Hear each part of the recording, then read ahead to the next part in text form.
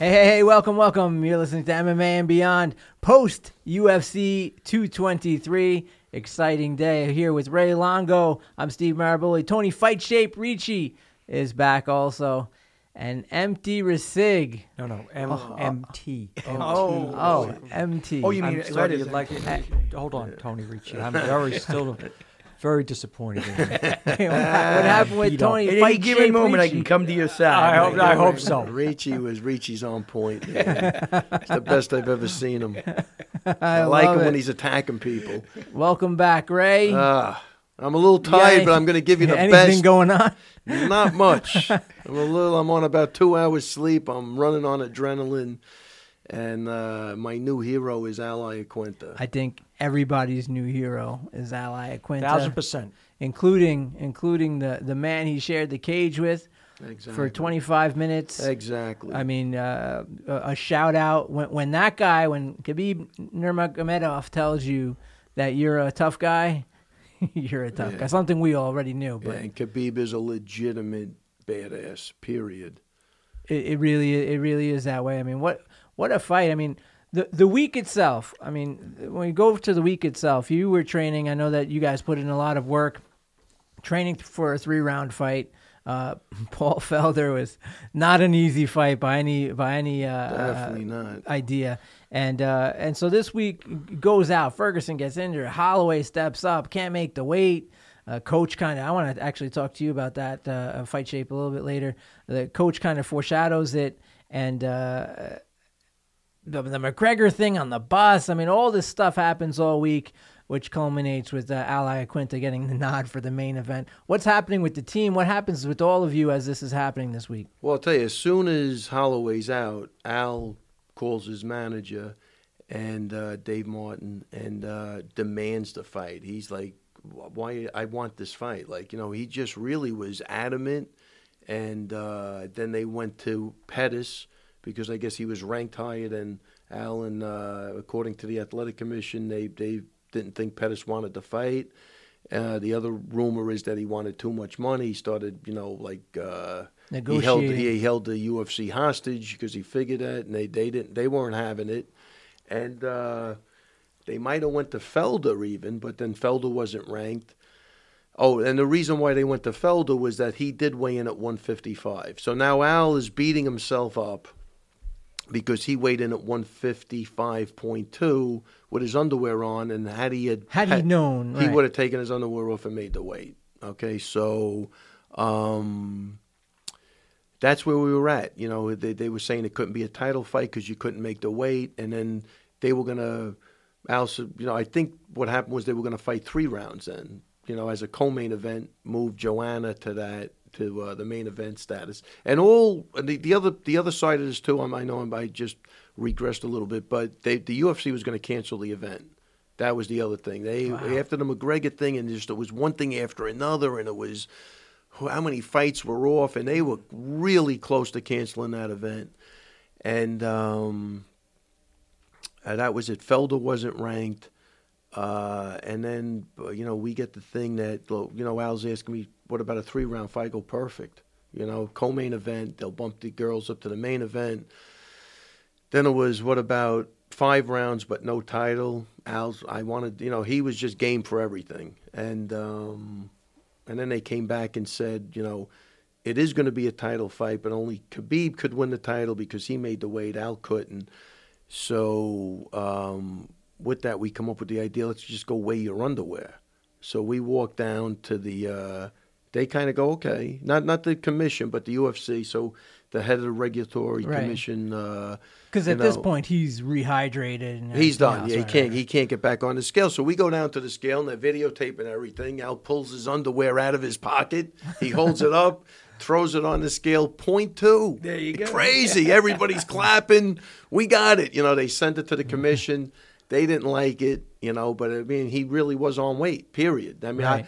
we were all worried, is his underwear going to weigh 0.2? I want him to, take a leak in his underwear, and then everybody don't do anything stupid. Like throw a couple of skid marks in there. We could add like an ounce. You know what I mean? I'm not even kidding. This is I'm not even joking at this point. These are conversations that are happening, conversations that are going on. So he went down there, but yeah, they underway at point two. So we're really psyched. We think it's happening. Khabib's manager is there. Ali, a nice guy, really wanted to make the fight. Go, look, man, these guys got to get paid. You got training camp. How many times has this guy been out of the fight? And I think it was just a win-win for everybody. Everybody was very excited. So then they came back and said it'll be a title fight if Khabib wins, but because he didn't make the weight, Al can't win the title. And then, that's the commission's rule. Sure. Fine. Nobody's got a problem with that. Al wants to fight. Dana White comes in. He overrides everything. Goes, listen, you beat the man. I will consider you the champion. That's all we need to know. Yeah, so it's a championship fight.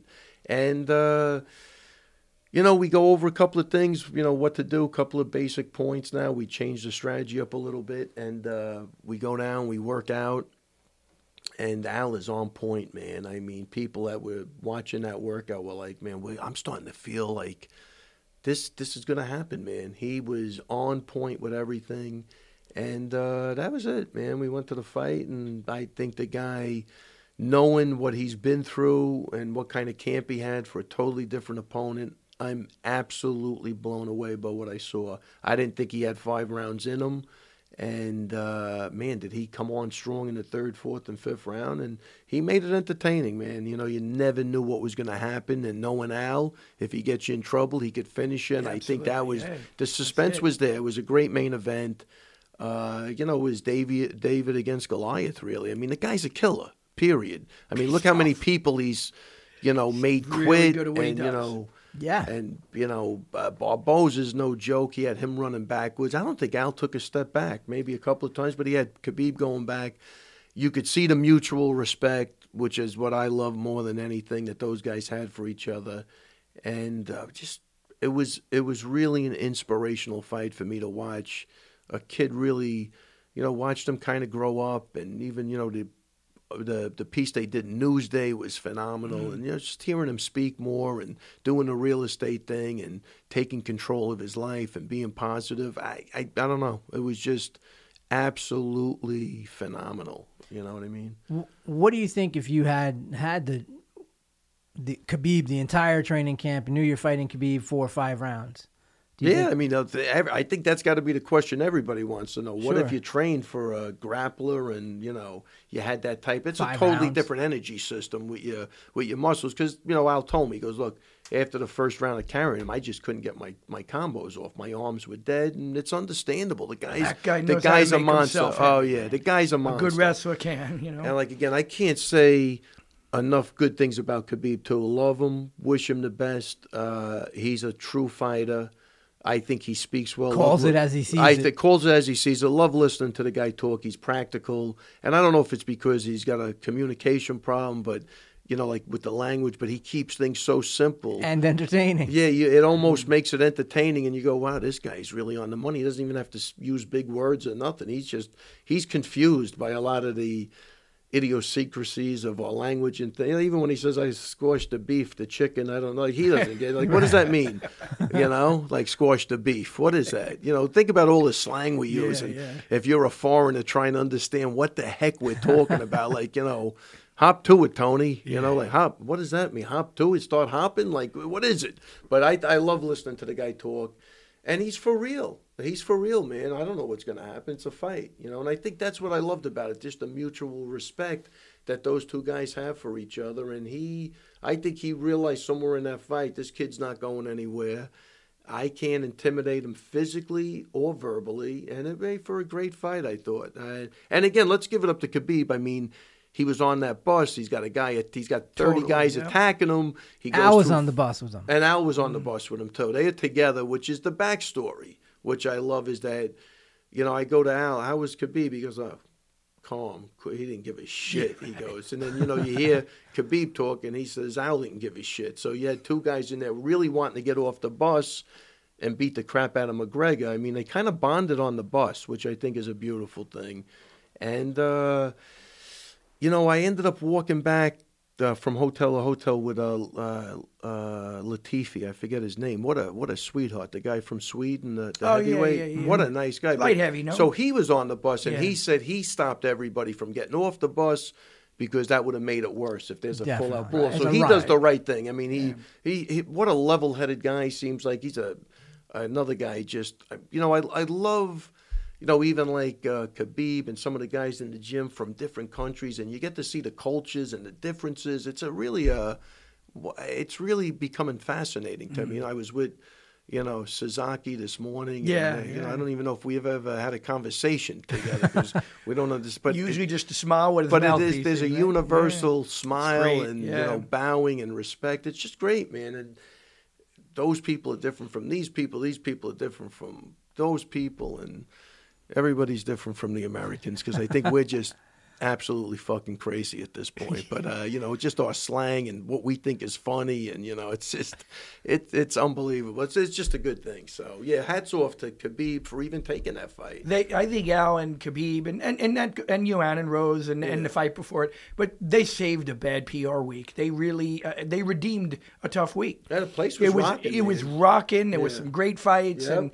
and the level of maturity and sportsmanship that was exhibited, I think, on Al's part and Khabib's part at the end was just completely counter-regulatory to everything we saw previously. So I just think they did a great job, both in the fighting and representing the UFC so very well after just a horrible week. It was a bad week. I mean, the card was decimated. Oh, Nobody tough, knew man. what the heck was going to happen. Exactly. I'm telling you, and I think, it's funny, man, because Al was literally demanding that fight, and with a guy that's an assassin. I mean, think about it, So it was great, man. I thought it was. I've never felt that inspirational or positive after one of my guys losing than I did with that. I just really thought it was a win. It was a moral victory. And then to hear everybody when I got backstage, all the UFC brass and people, like just blown away by what they saw and how his stock had risen. It was Huge. great, man. Huge, great. Huge, and it's like you see on Twitter, you see there's crazy. There's aside from polarizing always, what I'm finding with Twitter, and I know I'm probably the last one to notice this, that you can praise Al Iaquinta's efforts without diminishing Khabib. I mean, I think but so. people on Twitter don't seem to see it that way. If you say, "Hey, Al, way to go," you showed your strength, your mindset, and all that. They're like, "Oh, Khabib killed him." People, and you're not anti-Khabib. You're pro Al. Yeah, exactly. Because I'm definitely not anti-Khabib. No, definitely. At all. And How could you be? And I think Khabib would agree with us because he's a practical dude. He understands what the hell went on too. He understands that was a huge moment. That was a huge moment for the underdog. And he did get to go 5 rounds. for him. So, I don't know. I love the guy's attitude. I think he's a true champion just by the way he speaks. And I think he's going to back it up, man. He showed his ability to adapt. I think switching to that Muhammad Ali jab he was doing, he showed his ability to adapt. He was falling short. He got Al when Al was dry in the beginning. He got him. He was a little harder to get later. Oh, right. And so he showed his ability to adapt. But Al did show. I mean, Khabib's great, but Al did show that this guy is beatable. Yeah, he's human.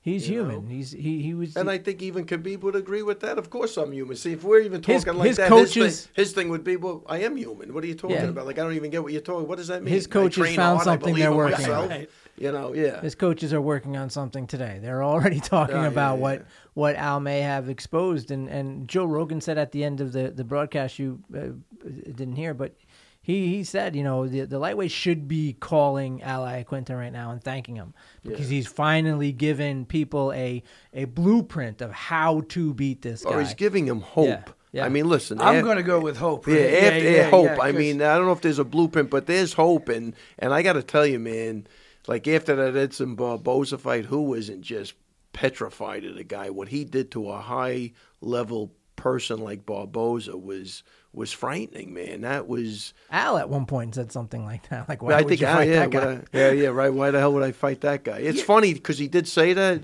but as soon as that fight opened up, trust me, he was on the phone, and that's bullshit. Why are they taking that guy? He was pissed and he wanted that fight, and I can't say enough how inspirational. I think if we're talking about, if I'm asking you. What is an Al with a full training camp, 4 or 5 rounds for Khabib? Well, how does that fight differ? There's no way that Al wasn't thinking that the whole time. Who hasn't been thinking that the entire time since the fight? of It how was, he it was would do things interesting that differently. we were backstage. I had the pleasure of going with. I mean, so who says is- I don't like this this is- guy? Come on. I Mike. mean, I bring him Mike backstage. Resigliano Yeah, he's back. backstage. Right. As Resig backstage. Ray calls me. I'm on my way in the city. I'm going to see a play. Ray calls me. Says, "I got an extra ticket. Come on in." So I go in. I had dinner with Ray and Vilma, and then we went in to see the. It was I mean, wonderful. Am I a bad guy? The Am I a best. bad guy? The I want best. to know. The best. But be that as it may, because I love you. Yeah. Backstage, the guys came over to Ray and they were saying, I guess the corner of Khabib was saying, do not go toe to toe with Al. Oh, Don't yeah. do that. Like Well, in he- between rounds, Javier was like, "What is the matter with Yo, you?" no, Do not. yeah, You're we going we to had find. That's what- Yeah, we saw that. He- We heard that. We Yeah. were privy to that. When watching the fight, without question. And that's what he everyone was was getting kind of scorned waiting for for. doing him. Was Yeah. that right hand, like that Al was just going to unload, and they were concerned about Hey, it. Yeah, you did and- your thing. Go back to what we said. Exactly. Yeah, you and did your But he thing. did try to go back, and he got stuffed. The takedowns did get stuffed. Al was slippery. Now he couldn't hang on to that ankle like the Right, first round, and that was the difference. Al and- never weathered. He never wavered No, at Al all. is I Al think is an Al- entity unto his own. And just to, I'm sorry, go on. No, Steve. I was just gonna say what we all know from the gym, and anyone who's ever fought Al, he's stronger than you think for longer than you think. Yes. Yeah. That's- And that's why that's I don't- mindset. Yep, I Like, couldn't I'm agree with saying you there's more. probably That- guys that fought Khabib and lost that look back and go, "Oh, man, I wish I could have did that, man." And they can't. And I quit. I don't mentally. know. They can't. Yeah, right. They can't. What Mindset Al matters, did is man. what Al did. Yeah, yeah, I'm not. exactly. I'm going to be on a different level here. I'm not ready to say that Iaquinta showed any other lightweight anything regarding fighting Khabib. Iaquinta showed what Iaquinta can do Right. against Khabib. That's a That good way of that putting does it. not mean another lightweight. Al is Al, and we all know he had the capacity. Many of us thought he can win that fight. Oh, I'm going to 100%. tell I you really thought he could win it That's because why I text you Yeah, first thing in yeah, the morning. because I'm we gonna know win this we fight. know Al, and it's Al's mentality that really went through that fight. So just because I'm not ready to go. Well, what Al showed another lightweight is what he showed. Okay, Al can hang for 5 rounds with anybody. He's not going to quit. He is tough. People ask me, "Are you nervous?" I'm like, he is the only guy I'll never be nervous about. Yeah, I agree with that, and I got to tell you, up until that final bell, I still thought he was winning that. He could win that That he fight. could Like, win that I fight. never lost hope in that. Never ever. Anybody who knows him knew he could do that. So Michael Bisping said he thought Al was going to win by knockout. yeah, exactly. Joe Rogan alluded to the idea that Al was crazy enough to win by knockout. That's my point. And all we'll see of what us the know other that lightweights do. he- Khabib will be in the head in 30 seconds when he Khabib- takes him Another down good again. point. Yeah. Everyone who was afraid to fight Khabib, everyone who looked at him like he's King Kong, Al was inviting him to punch him in the face. Yeah, he I mean, definitely. that's mindset. Now, Yeah. now, Totally. does the UFC look at Al and say, "I realize this guy did not have a full camp. I realize he trained for a different fighter and was able to stand up for those 5 rounds with Khabib. This kid's. Let's start getting him some more I mean, fights." like, good question. I'm going to say, up probably right after the fight. They were saying that for an hour after, but they'll forget about everything probably. That would be my guess. I mean, everybody complimented him, but they move on. I don't think they're going to look past that, unfortunately.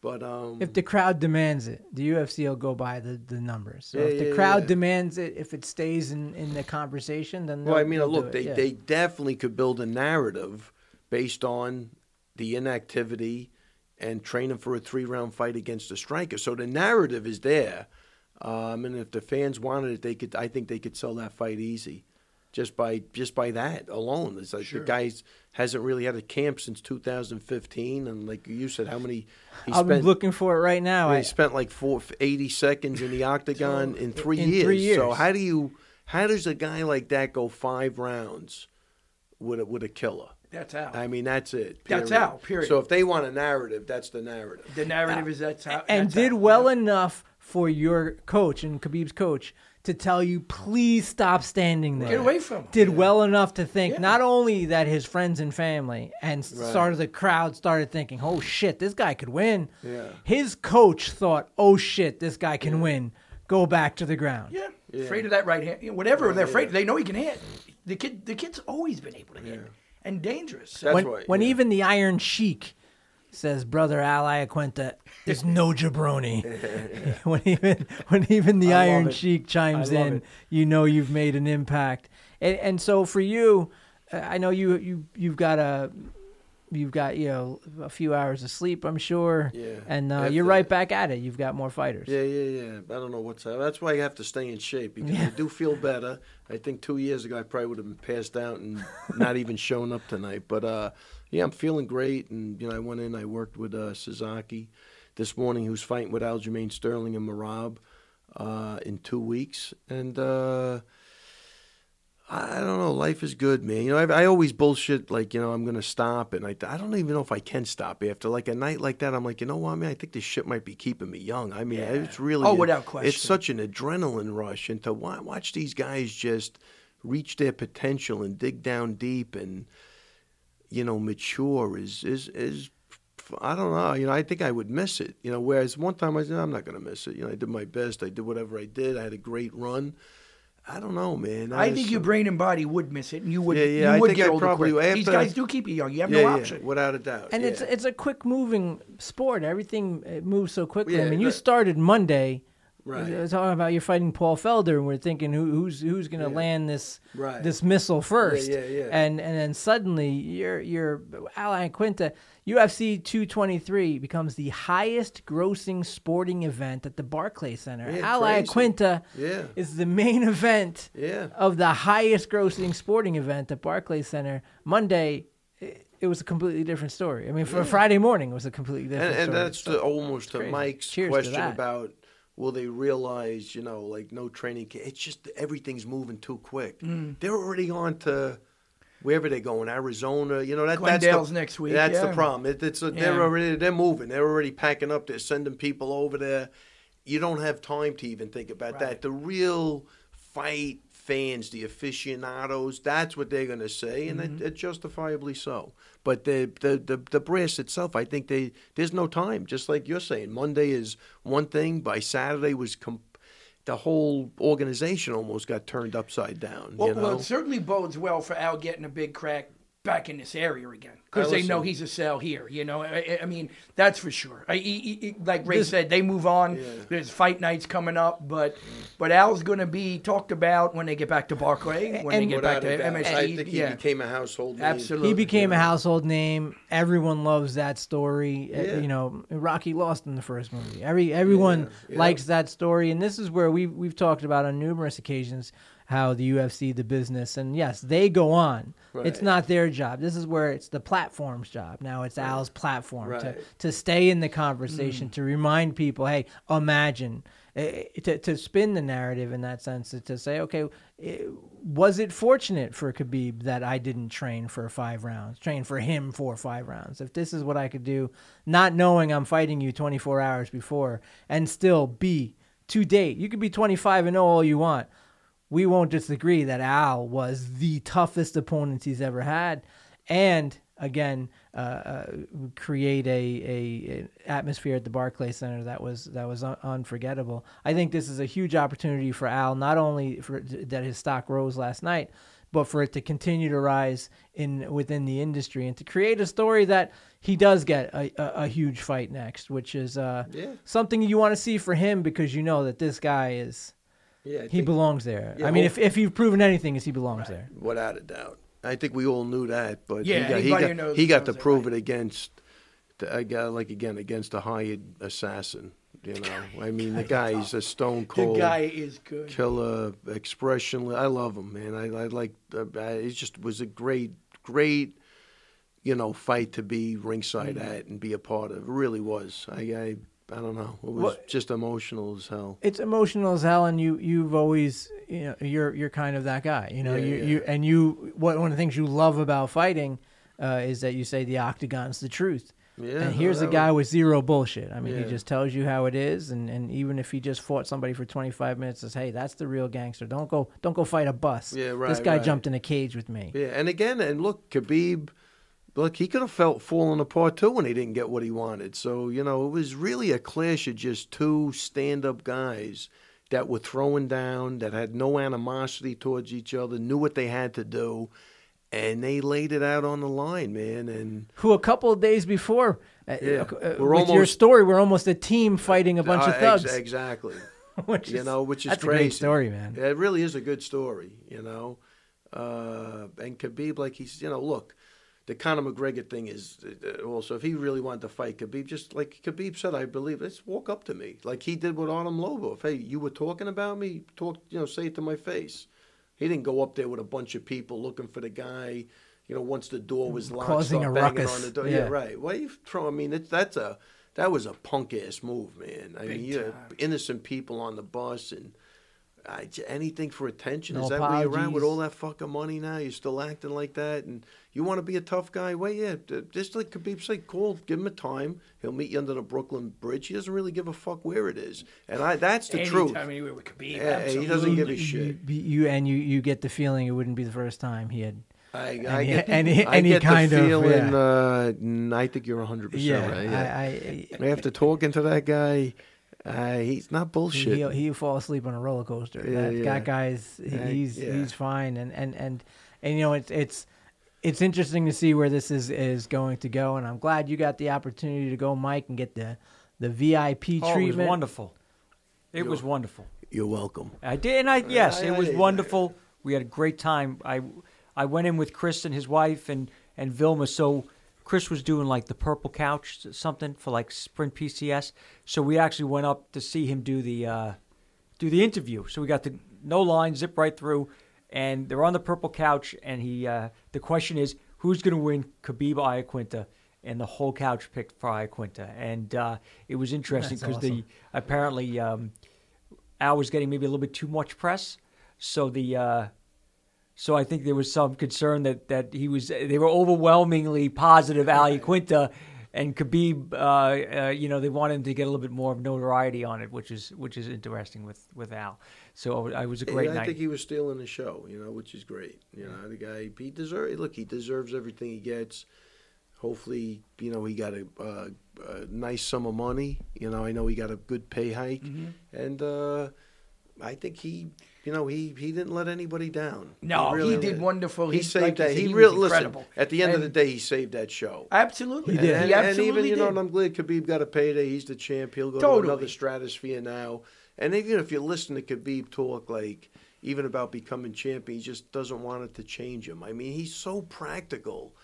I don't know. I think everybody could learn something listening to that guy speak. I really do. He's really worried that he might get changed. Like, he's already addressing, like, I've never heard anybody talk like that. Grew up different than Americans, so I think there's a different and you got to remember neural network in there. Stephen, you can correct me if I'm wrong. Different set of principles. The guy's a family man. The guy's, he's spiritual. I mean, I'm really happy, Ray, to hear he's as wonderful as you said, because we were discussing it earlier.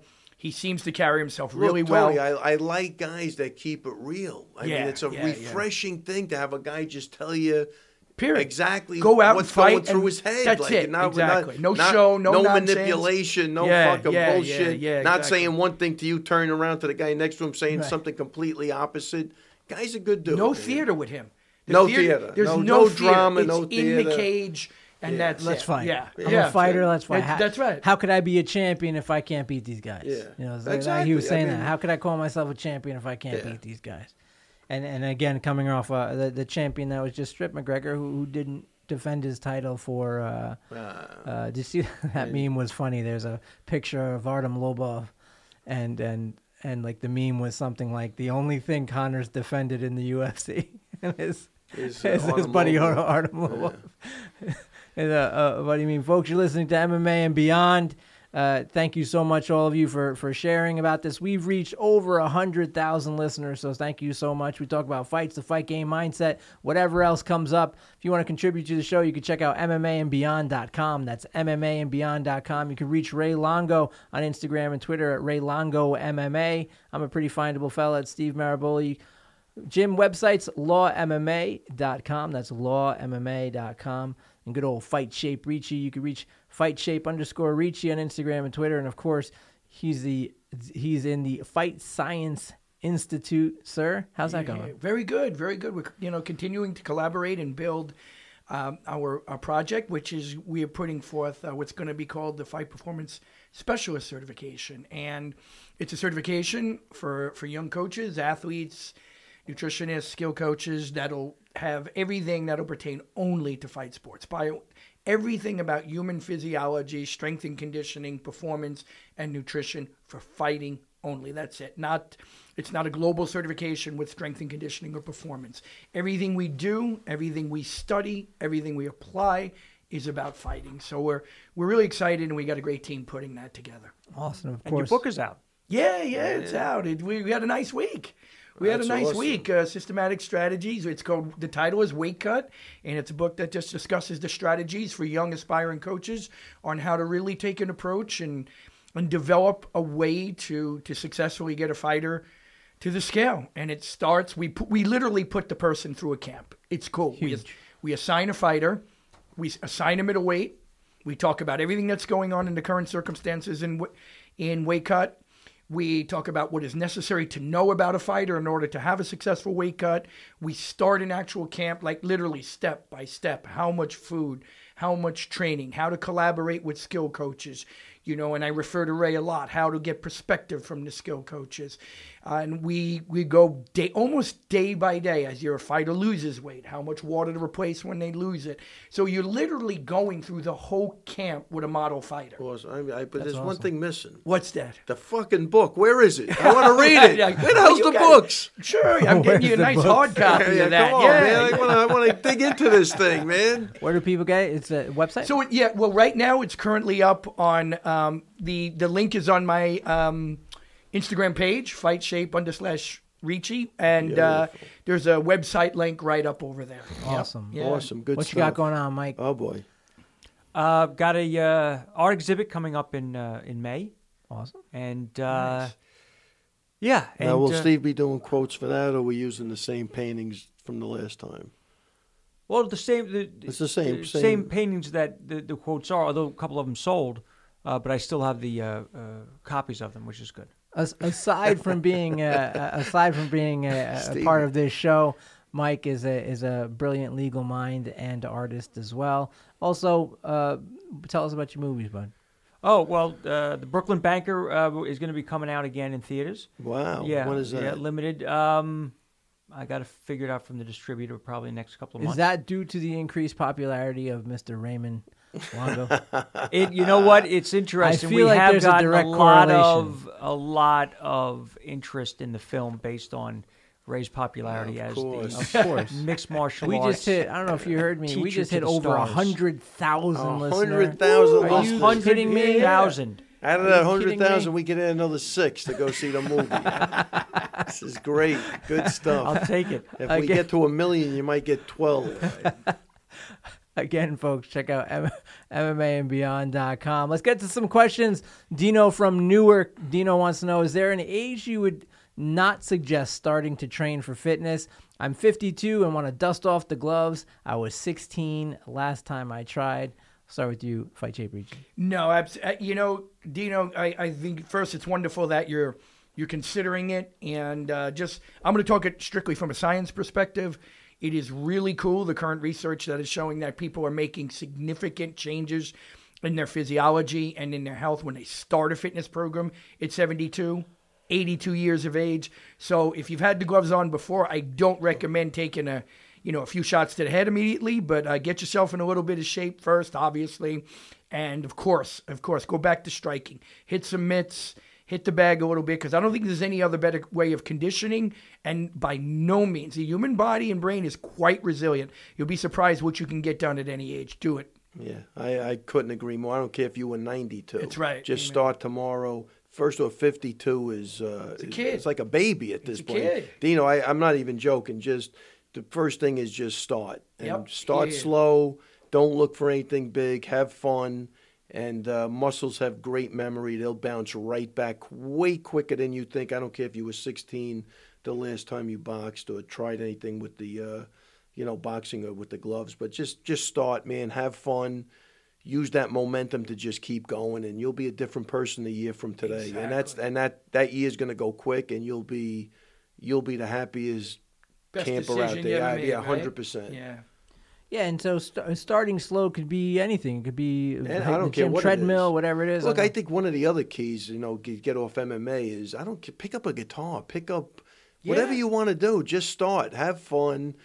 You will be surprised with 20 minutes of practice of anything a day, how good you'll get at it. You know can what become I mean? a gallery selling artist. If you get the right people in front of you to teach you how to draw, I'm sure if you with the right work and dedication. Didn't you start that late? I did, and I had a great teacher in Federico Castelluccio, who was very supportive with what I was drawing, and Hey, who was that? Federico Castelluccio, Bless you. director, God bless director, you. Very good. Brooklyn Banker, Moderately And Italian. back. the best, You just reel him right in. He the comes best, right. and he's a big fan of race. And I love Federico also. There you go. That dude is awesome. He was He's really he's the- nice. He he's the sat and best. had lunch with us. He knows his stuff. He's got some great stories too. And thanks so much, Dino from Newark. Good luck. Start. Pick up something. Start moving. And again, you're not 16 anymore, and that's okay. Let go of that. You're 52. No matter what shape you're in, you can start slowly progressing towards where you want to be, man. And Dino, no matter what age you are, keep acting like you are 16. Trust me, it's the best It's worth advice it. I could give you. Yeah. Whatever you do, don't act 52. That Don't I grow can up, guarantee you. Definitely not. I think we covered this, and thank you, Corneliu from Twitter. Thanks so much. We're gonna send you something cool. We kind of covered the Khabib Iaquinta stuff and what was exposed, and I appreciate your sentiment. And sometimes it's more than the scorecard. Sometimes you see it, sometimes you don't. But people will see what happens and what doors might open, what answers might be given that are beyond the scorecards. And so thanks for writing in. And let's go with Pirate Drew from Earth, who obviously wrote in with no verification at all. Pirate Drew from Earth wants to know, how did the commission not know Holloway was too heavy right away? Why let there be a waste of time all the way to the weigh-ins? Ray, you're a... Oi, matey. I think I can answer this. Pirate Ray. Brisick, take the patch off your fucking eye. You're insulting the guy at this point.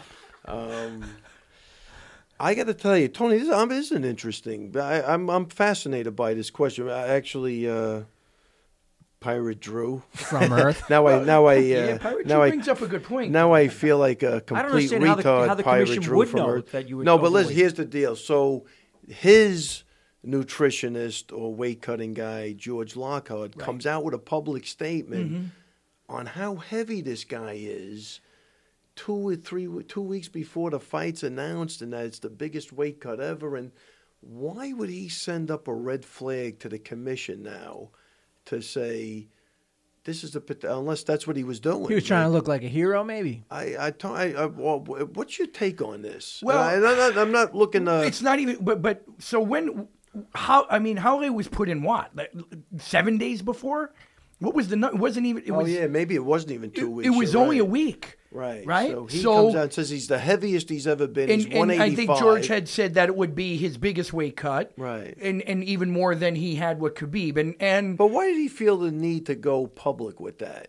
Given it's a sensitive thing, and was he actually looking for the commission to jump in and stop that fight?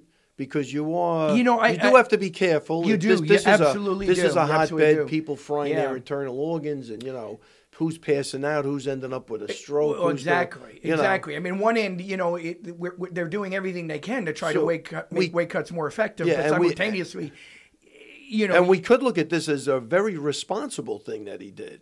Look, You know, I will that's say the- this. Intent matters. Yeah, I think that I don't have anything. I don't know George Lockhart's protocols, but I think he has a very good reputation.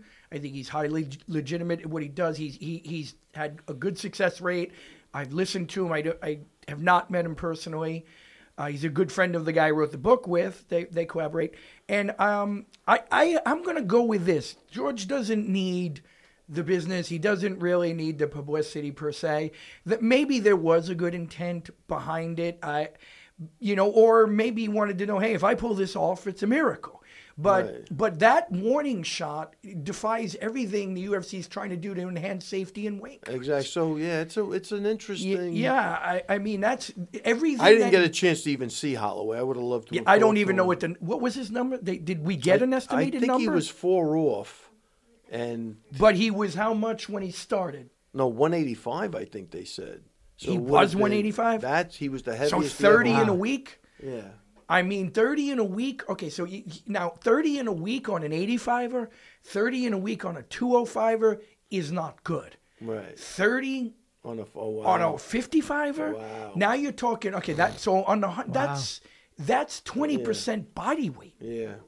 That's 20%. Now 20% body weight. I'm starting to change my mind on it. That he really did the right thing. He may have, yeah. He really. But Ray, just as a note, we pointed this out in the book, 20% body weight is atrocious. 12 weeks out from a camp. Right. 12 weeks from the fight date. Yeah. You don't want to be 20% above the scale. Exactly. So that's nearly 30% on a, right? 30 pounds on 100 would be 30%. 55 is half that. That's what apparently Joanna did in the first fight against Rose, where it was 14 pounds in a few days on 115. So it's almost comparable. My point to that is maybe that was what he was doing. I don't know what he was doing. I just know this. That is really hard on a 55er. 2, he has a good history. And 3, over and over again, I know this, and there should be an off-season cap. Guys, if you hit 12% above your scale weight, go on a damn diet. Right. Throw the away. Yes, that may happen. In between every fight, I have to say to a fighter, once you hit this number, you better turn it around. Yeah, so wait, so you're saying 12%? That's an estimate. Well, California State. But a 12% is basically fork you. Yeah. Well, 12. Let's throw that fork out. To give you an idea, 12% is that's very good. It's about 207 to 210 on an 85er. Yeah, I'm changing my mind as we're speaking. Like this guy really did a solid thing. Yeah, and he was looking out for Max. And does anyone test you? Is it like like USADA does in competition, out of competition testing? Is there anything like that for weight? No, that's up to the athletic commission. Okay. So like California might have different. So California had a 10-point plan where they wanted you to be, for example, 10% was their number 30 days before the fight. So I've always went 12, like way out. It's not scientific. I don't know. It's just based upon experience. So what California wanted was so we'll just say a fighter is a 205, right? Because that just makes the math easy. Okay. So what does that come out to? 20.5 pounds? So 30 days out, you got to be 225. That's what they want. That's quite rational. Hitting 12% in between keeps you in good shape. But USADA wouldn't test on that. The athletic commission might have a weight cut protocol in which they would invest in, and then they should be able to say, well, wait a minute, you can't be 20% above the scale and cut 20% in a week. So that's the whole point of the first part of the question of how did the commission not know he was too heavy right away? If the commission they may have no rules in place on it. Yeah, right. How do they know? The guy's in a wire. Yeah. They're right. And they may have no rules. So you don't have to report. But they could have came right in and said, look, as soon as he touches ground, let's have somebody look at him. Right. They also have the authority to have a doctor come in and say, a medical doctor come in and say, you are not losing 20% of your body weight in 1 week. Exactly. Attached to this story, did I read that Chris Weidman once had a deep weight cut? Yeah, I'm saying 30 pounds in a week. Yeah, on an 85er. So that's about. And he almost dropped dead. There you go. And that's. And I remember right after going. We just can never do that again. I don't even want to witness Ray, that. how many days was that? And I'm going to say I was irresponsible at that point. What was that? I'm saying 7, man. Yeah, He'd have to tell us. But that's an 85er. Yeah. Now you're talking 30 on a 55er. That's a much more substantive portion. But even that was heck for Chris. So he wasn't planning on fighting, and then he got called. Yeah. He had a week's notice to a fight. Chris was a real big risk taker at the beginning of his career, man. He just was taking fights, broken ribs, short notice fights. But that's how he made his climb to the title, and he became known for that. And he fought Damian Maia on 7 days' notice, had to drop that weight, and he forced Maia down to Maia? Last 185-pound match Maia had. Yeah, and he went down to 170. Right? Yeah. because Weidman actually went for a couple of submissions on him in that fight. After almost dying in the weight cut. I'm saying he had 3 or 4 to go. He went in that sauna for like 15 minutes. He didn't drop an ounce, and then he passed out. I think I don't know. It was ugly. Wow. It was ugly. He was in tears. It was not a pretty sight. You know, and now, like, again, with all the education, I'm even feeling weird talking about that because it seems so... Right, it was pretty consistent. But, you know, like, it was again, customary at the time. I think you're right. Yeah. You know, it was almost like years ago, I'd go to bed at 5 in the morning, get up at 8, go teach. I thought it was a badge of honor. I mean, I was a fucking idiot. I really prided myself on powering through shit that I would never do right now. Right.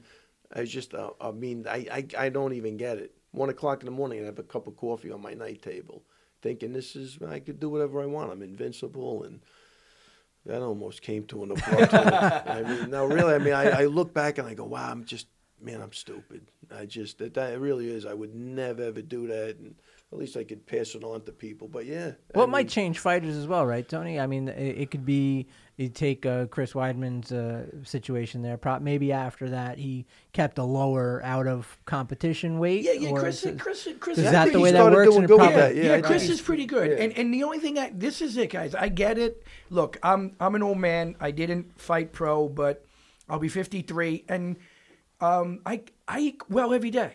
I train every day. So in essence, I've taken what they've done and stretched it out over 30-something years. It's not easy. I fully understand a fighter wants to go to Acapulco after a big win. I get it. Go do it. Have some Long Island iced teas, eat pizza, whatever you want. But the thing is, this is your livelihood, and you can get that call on 2 or 3 weeks. And, you know, look at the opportunity Al had. Now, to Al's credit, and I think Ray will testify to this, Al's been keeping himself in damn good shape all the time. Yeah, he looks great. 100%. All the time. Always looks great. And he just went in there and fought a killer that nobody wants a piece of for 5 rounds. Why? Yeah. Because 3 months ago, Al looked like he just got out of a pool, was lifting weights, and he was kind of doing the cover men's health. Whatever he could do. Yeah, around exactly. his injuries. Exactly. He never let the injuries slow him down. That's so for it's sure. Always right there. Right. You don't have to be in fight shape, but stay in the ballpark, man. Most of these guys are out on the off ramp. You notice the subliminal message? He says you don't have to stay in fight shape. And he put a little pause after it's like, that. Look, you could fight shape. No, he was like this. You could be in fight shape, Richie. Fight shape, Richie. If you have fight shape, there's a reason I love that word. Fight shape, man. Hey, listen. On a sidebar, I had the pleasure of talking to Jeff Novinsky, one of the good guys, I think. Yeah. And he loves the supplement line. Loved it. I don't blame him. He loved it. I do think I saw $2 signs instead of pupils in his eyeballs, but he loved it. He thought it was a great idea, and I think it makes sense, man. Not that I want to go back to that, but we did have a chat about I'll it. send him to the wholesalers, the distributors right now who put out good product. Come on, man. Imagine they do that so it becomes $1 billion industry and nobody gives you credit for the idea at all. Well, that's potential. That's exactly what's going to happen. I don't think I've ever done anything for money at this point, so I accept. We do have it on tape now. Exactly. And I listen, with that being said, man, I cannot say enough good things about Dymatize, man. I love the products, and let them do it. Yeah, it doesn't matter. The point is, one person. Let's take it off the table. How the hell did we get back on this? I don't even know. It's a good idea. Maybe I am going because for it's part of you, right? Yeah, I think maybe because I'm going for the money. Yeah. Well, it's also part of being healthy and staying in shape. Exactly. And doing the right thing. Well, I think what triggered you, and what clearly triggered you, was when it touched your home. Well, It touched and your I team. did see Jeff and did talk. Yeah. I'm not joking. He thought it was a great idea. Because I think it makes sense, man. Because he knows, He's the guy that took down Lance Armstrong. He knows these guys just lying, bullshit, and whatever. Yeah. He's seen the best of the best. He probably has. I don't even know what the best of the best is. I say Armstrong was top of the food chain. What I saw in that documentary, I think was phenomenal. Yeah, that documentary was unbelievable. I saw it after the mind of a sociopath. If you want to understand sociopathy, there is no better documentary than Win at All Costs or whatever I think the name of it was. But phenomenal how this guy could just look everybody in the eyes and go, "How many times do I have to tell you? I've never done anything. Never. Arrogantly. Oh man. And knowing that there's 20 such a people. huge system. Yeah, knowing that there's 20 people that know. Who fed him this stuff? I mean, even if I'm one of those 20 people, I'm looking at this guy going, "Wow, this guy's fucked up. This guy's a motherfucker." Right, man. there's 20 people involved in just getting away with it. Yeah. Not even that. Well, that's know what it. I'm saying. Just who have to give it to you, who have to test you. And yeah. Let's go with another question. MMAandBeyond.com is where you can send a question. If you have a question for myself, for Ray, Fight Shape, or Mike Resigliano even, you can ask a question. Sometimes people chime in for you, sir. They do. Mike G seems to be my guy. Oh, yeah. We don't see any questions from Mike G this week. He's going to stagger. He's on vacation. He thinks we're going to. He thinks he's going to trick us. Next week, no Wi-Fi. Next week he'll be Mike B. And the week after that, Mike C. You all come back with the same thing, Ray. G Mike. Ray, you should be nice to Mike Resigliano. That's just the entire. Yeah, absolutely. Well, he was. Very nice. He was. Yes, it was. Who got a better night than you? I mean, Yes. come on. We had a good time. I mean, it just goes to show you. There's love. There's love. He listens Like to Don Mike G. Rickles. Yeah. Deborah in New Hampshire. Hi, Steve. I had the pleasure of meeting you at the National Behavioral Science Conference last year. Could you please ask Ray Longo, if he ever laments advice he had given a fighter, perhaps advice that inadvertently had an adverse impact on a fight's result or a fighter's career? I thought that was a great question. That's a great Okay, question. Heavy. Can somebody please define laments? Listen, I'm definitely not perfect. I've had a lot of flubs. I'd have to have time to think about something, but I've made a shitload of mistakes. So I know it's in there somewhere. Nothing's coming to my mind because I have the ability to dismiss all my mistakes immediately. I'm a dismissal expert. So. Right. But I tell you, Matt will tell you a funny story. I think it was the only fight I didn't go with him. It was Eves Edwards, I think, because 9/11 just happened, and my wife, I had 2 young girls, and everybody was in a state of frenzy. I said, I just can't do it to him. I got to stay back. And he had just come off the loss to Shoney Carter. So now going up against Eve Edwards, who at the time was really one of the top guys around and was for a long time, great fighter. And you see he's a great analyst.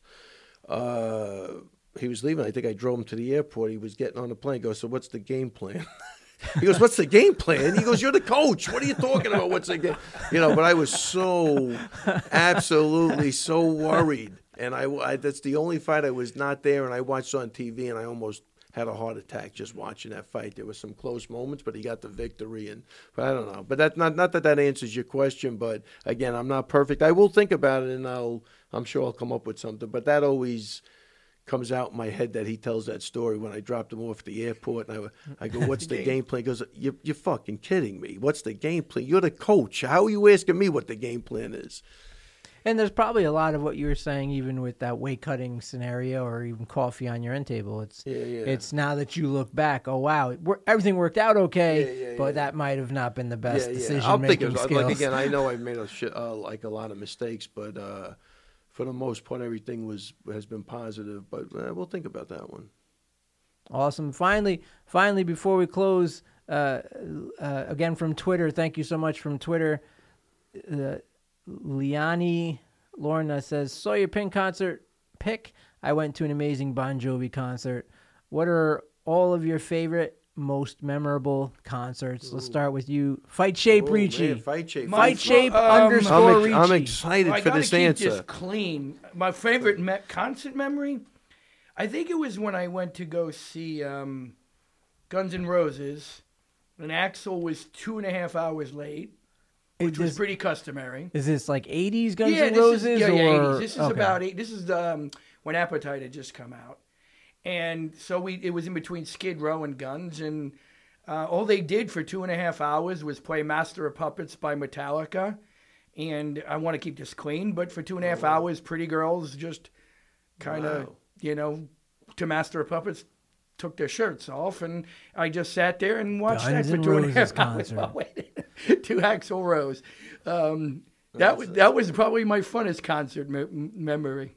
I got to tell you, I got 2. I mean, my first one was, I'm going to say, man, not to date myself, but I will. 1972 at Nassau Coliseum, I saw Jethro Tull. I was a young kid. That's a good band. Ian Anderson. Was that a brand new Nassau Coliseum? Man, I'm gonna say. Because I want to like, say again, the I was Islanders started in like 72, What year? didn't they? Yeah, but I'm gonna say probably was brand new. Look, as a kid, it was fascinating. Right, sure. You know what I mean? Like where am I? You know, The and it was in Coliseum was Nassau. I there, remember yeah. waiting online, taking my bike with a couple of guys from the neighborhood, and just waiting online for tickets. It was a big deal, but I'm gonna say I was probably like 14, 15 years old at the time, and what a great concert that was, man. Those concerts back then were fun. phenomenal. I remember it was either go to that, because who had money, and I think the ticket was $7.50. Wow. I still have that somewhere, but it was either them or Led Zeppelin, and I'm a big Zeppelin fan, but I chose Tull because back at that point, Tull was huge. They didn't go on to have the longevity of Zeppelin, obviously. No, but the Aqualung album, right? It was they did tremendous. They did that whole album. This is old time music. Yeah, this is right old here. time stuff, but it was really, really phenomenal. And then the next one a little different, but there was a place in Roslyn called My Father's Place. I remember My Father's Probably the Place. size of this room. Used to go see a band Yeah. called Good Rats. Where in there. Roslyn? Good Rats were was it? phenomenal. They were too. great. I used to, yeah. Where in Roslyn? Right. Man, Tony, where's that? You go past the clock tower. Yeah, I right forgot by the road name, but right by what would be down there now? that's what I'm trying to think. I you haven't go been down- in it. like Like where you go- that gym is? Or where that Where you used to be a lumber yard down there? No. By the Past, theater no. you're talking about. No, you go past the theater down to the end and make a left, and it was right there. So the lumber yard would have been right by the clock tower. Right. And I saw, a very small place, and I saw Hall & Oates there one night. And it was really just, you were sitting like it was like we're sitting here, and they're playing. And they had a really great studio guitarist. I think his name was like G.E. Smith. The guy was phenomenal. But Hall & Oates was just, was really good to see a band like that just, with like 100, 200 people, I guess. I don't know, but They made it big. They were talented. no, too. they were good. They had a good thing going. But Daryl Hall today, if you ever even watch his show called Daryl's House, the guy's like 72. He looks like he's 50. And I do think music is one of those things that just keeps you young, man.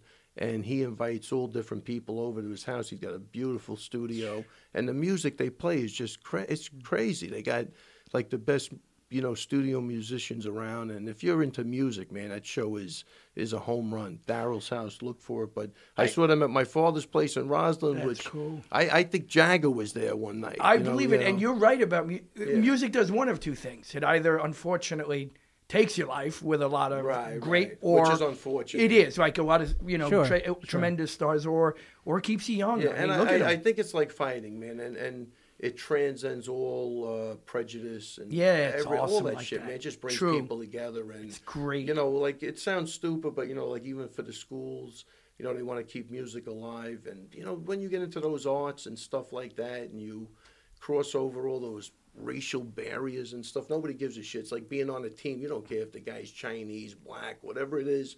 You're a team. I totally agree. You know what I mean? And I've that's seen like it do music, that man. better than music. You may could- do it better than Yeah, anything. you might be. I like, agree you with might that. be like an introvert, and then you pick up a guitar, and people are like, "Wow, this guy's good." All of a sudden, you're a it's nice. superstar, man, because people appreciate talent, and it's a good thing. So yeah, I'm gonna say those Jethro Tull at the Coliseum in the '70s, and Hall & Oates was a great experience, just because it was, was just so intimate. You know what I mean? It was, and they were really good musicians, man. Mike Resigliano. I'm going to say I saw Frank Sinatra Wow. on the Silver Jubilee tour with Edie Gourmet and Steve Lawrence Wow. in '93 and he was sponsored by Chivas, and he was Sinatra was like at the end of his career with Sure. singing. So he had a stage, he had 4 monitors the music would come up, the lyrics, and so if he got a little bit lost on a song, he could look, and every couple of songs he'd walk over to the bench and he'd pour himself a drink, and it was like That's that cool. was great. And the other one that I thought was a great concert I saw David Lee Roth at the Westbury Music Fair. And That's an intimate group there. and too. it wasn't with Van Halen, but he came out. He has like his own band, and he came out to Mean Streets, and it was awesome. And so he had a guitarist that was like, And not how as old good. were you? This one, Gene and I were engaged, I think, at the time. So this is going to be, 15 years ago. Does age matter in this question? No, I don't believe so. I misinterpreted the question. I just memorable versus best concerts were two different things. But, right. Yeah, but age regarding what, Steve? Do you remember it more fondly when you're young? Oh, that's a good question. As far as being a musician, I don't. No, not as a musician, but like, do you tend to have your more favorable memories, but when you were younger, because the rest of your life was pretty stressless, also. You know what I mean? Like even with the Tull thing, I was a kid. You know, we went a bunch of guys, bunch of girls. You're 14. He's talking. He didn't mention a song once, other than what was happening during the song, and that's what that was memorable. And not my best concert. Right, I just remember what was going on. Like it's a great event. You're talking about a time where record stores existed. Yeah. You know, record stores existed, and this was like a whole. No, that was just a got into cultural. talkies when he was young. I'm sorry. They just got into talkies when he was. Yeah, look, as a kid, the guy just insulted me. He did. But as a kid in the Shots 70s, fired. man, that was just good. You know, we had to find, whose mother was the most lenient. We Yeah. had to sneak beers into the car, and you had, girls from junior high school. It was just, I don't know, it was a great period of time, man. It was, I remember that concert like it was yesterday. Musicians, longevity of musicians. I think some of the best concerts I've been to, people with longevity, a Billy Joel kind of longevity. Would you say the same thing for yourself? Well, I mean, the best musical moment for me was hearing for the first time Pavarotti sing Nessun Dorma live. So so for me, because he did it through the years, I'm a big opera fan and ballet fan, actually, despite the fact that I went to the Guns N' Roses concert. But the point to that is yes, because when you grew up hearing something your whole life and then you finally go to see it live, I think that's a big deal too. Yeah. Like when you see something really cool in front of you and being done in front of you for the first time. So and I think that's part of longevity. The younger you are too, also you don't have the experiences yet, so they're all new. It's magical. It's magical. Yeah, right. That's the beauty about being a kid and being absolutely. You get hardened as you get older, and you find out nothing's which a big deal musicians, beating up his wife, and you can't look at that guy anymore. Right. Just something about he made it to the concert because he posted bail. Right. There's something about the innocence of a kid just enjoying yourself, as opposed to like ignorance is bliss. Don't even tell them. Can I enjoy the guy's music? Forget that he just shot somebody in the head and laughed or about even it. And today when it's almost impossible to not know somebody's political leanings and everything else that just can ruin other things. Look, I remember as a kid, right? The Beach Boys had a clean image. They were complete drug addicts, and there was another band, Tony, called Grand Funk Railroad. I remember Grand Funk Railroad. I remember an older guy in the neighborhood telling me, "No, they're into health food." I'm like, this guy's lying to me. There's no way you could be the Beach Boys with the clean cut look. The Beach Boys were juiced out of their minds, and Grand Funk Railroad was doing the right thing. As a kid, because they had long hair, you think there's no way. Totally, It was the complete opposite. But Grand Funk Railroad and the Beach Boys, and then years go by and you realize, wow, this guy was telling me exactly what was going on. And poor Brian Wilson, he can't even speak today. He never even got. There's no CTE. He never even got punched in the head. He can't. He's slurring his words. It's drugs are just. What about yourself? I would say for the same reason, like a Billy Joel kind of concert. For me, I like the Brad Paisley, Tim McGraw, Billy Joel kind of concerts where the whole audience really gets into it, and I've probably been to a million concerts. For you, did Billy? I mean, you probably saw him several times. Was it better as it progressed, or your first time better? I mean, it was better depending on what was happening in my life. That's a good point. That's the other thing. Like there are some times you get to the end of something and or you made it through something, or something good's happened that you go and you put up your glass, your beer bottle, and just sing along you're at a certain, like you get to those childhood. Seems kind like of Billy moments. and Bruce, you're just not going to get so much as a bad concert. Now, you know what I mean? Yeah. They're always just so good. But growing up, I didn't grow up in that same kind of era. I grew up in and so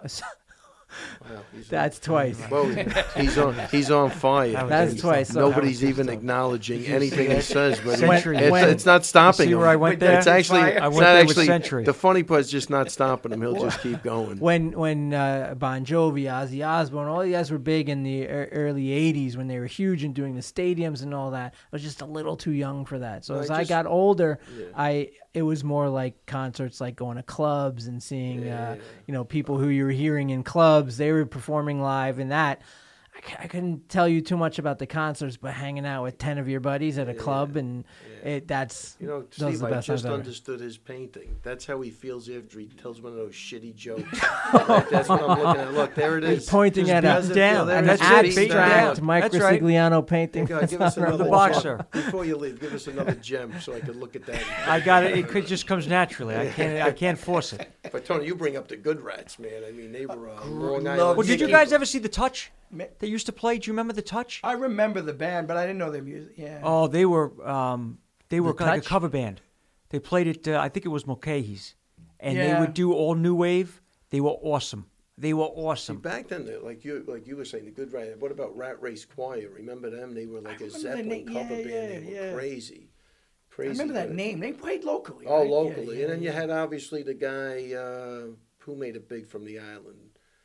Was they started getting into the not heavy metal. I don't think you consider it. Dee Snider. Dee Snider. D, yeah. I used Oh, to Twisted train D. Sister. Yeah, Twisted Sister. Oh yeah. Speaking about training, on a sidebar, Matt trained David Lee Roth for a while. Oh, no Private kidding. lessons, yeah.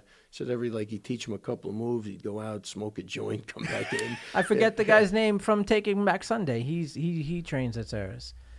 Taking Back Sunday's a rock band Oh, is it now. Taking Back Sunday? Taking Never- Back Sunday never is a touched rock the band stuff. now. By the way- there's a million bands out there now, Yeah. Tony. You know who came out of Taking Long Back Island? Sunday is amazing. Was Stevie Vai, Oh yeah. right? So many good and people. And Dee Joe Snider, he's Satriani, from- Yeah. Satriani did. who actually yeah. they taught Stevie Vai. Is that, Snyder, yeah, Stray Cats absolutely. were a Long Island Stray Cats from band. Massapequa. Brian Sensa. That's yeah. right. That's That's right. They were Massapequa. Right. Well, Dee Snider's Massapequa too, isn't he? He was Massapequa. Yeah. Yeah. You know, there's a lot of. They had, the story back when I was growing up was Battle of the, I think Vai and Satriani went to Carl Place High School. Oh, is that right? And Yeah. one year, Battle of the Bands, which was a huge thing, was Sure. Satriani's band against Stevie Vai's band, which at the time High school. was huge, you know. But yeah, that Battle of the Bands was like a big It deal. was in a that. big deal. Yeah, I remember it. Good old times. That man. exists now. I doubt it. There's no bands. You know, I think Battle you know of what the it is. Battle of the Yeah, Battle right. of the You Xbox. get- Back then is when Battle of the Macs. Levittown had remember Spit and Uncle Sam's. Yeah. Yeah, sure. Uncle Sam. Right behind the Tri County. That's right. That's right. I would go to Industry in Island Park, and That was a big Monday night. that was huge. crowd, believe it And or on not. weekends, Escapes and Merrick Escapes, would that's go right. from being like a Chippendales kind of club I used to until work like there. 10 o'clock. Man, I'm surprised That's you were when- that much of a South Shore guy, being from Port. Did you ever go to- Oh, because of the raging clubs in Port Washington? Well, but I mean, you still had, like he said, you had Spit, you had 231. No, we you had a would lot go- of places on Hempstead Turnpike. We would you know go what I mean? to Spitz, Uncle Sam's. Then 230. there was, Did you ever go to then there Malibu? was Sprats. Yeah, in remember Island Malibu? Park Lido- also. Lido Boulevard. Yeah. And you'd go down, and if you went to the right, it was new wave. If you went to the left, it was disco. Well, Do you remember that? Zachary's and Chelsea Street was like that too on Hempstead Turnpike. Zachary's was like, George Lamont, TK, freestyle kind of music. And then Chelsea Street next door would be more like a hip hop kind of House of Pain, jump around kind of I music. know It would be, what Ray's favorite club is. Oh. Buttles. Here we go. I worked Buttles. at Buttles. Oh boy, did you work Buttles? Yeah, I used to open clams at Buttles. Oh, I know I had a nice. clam bar. Yeah. Yeah. I think where he's going with this, is where I met my wife. Absolutely. Ah, there you go. Absolutely.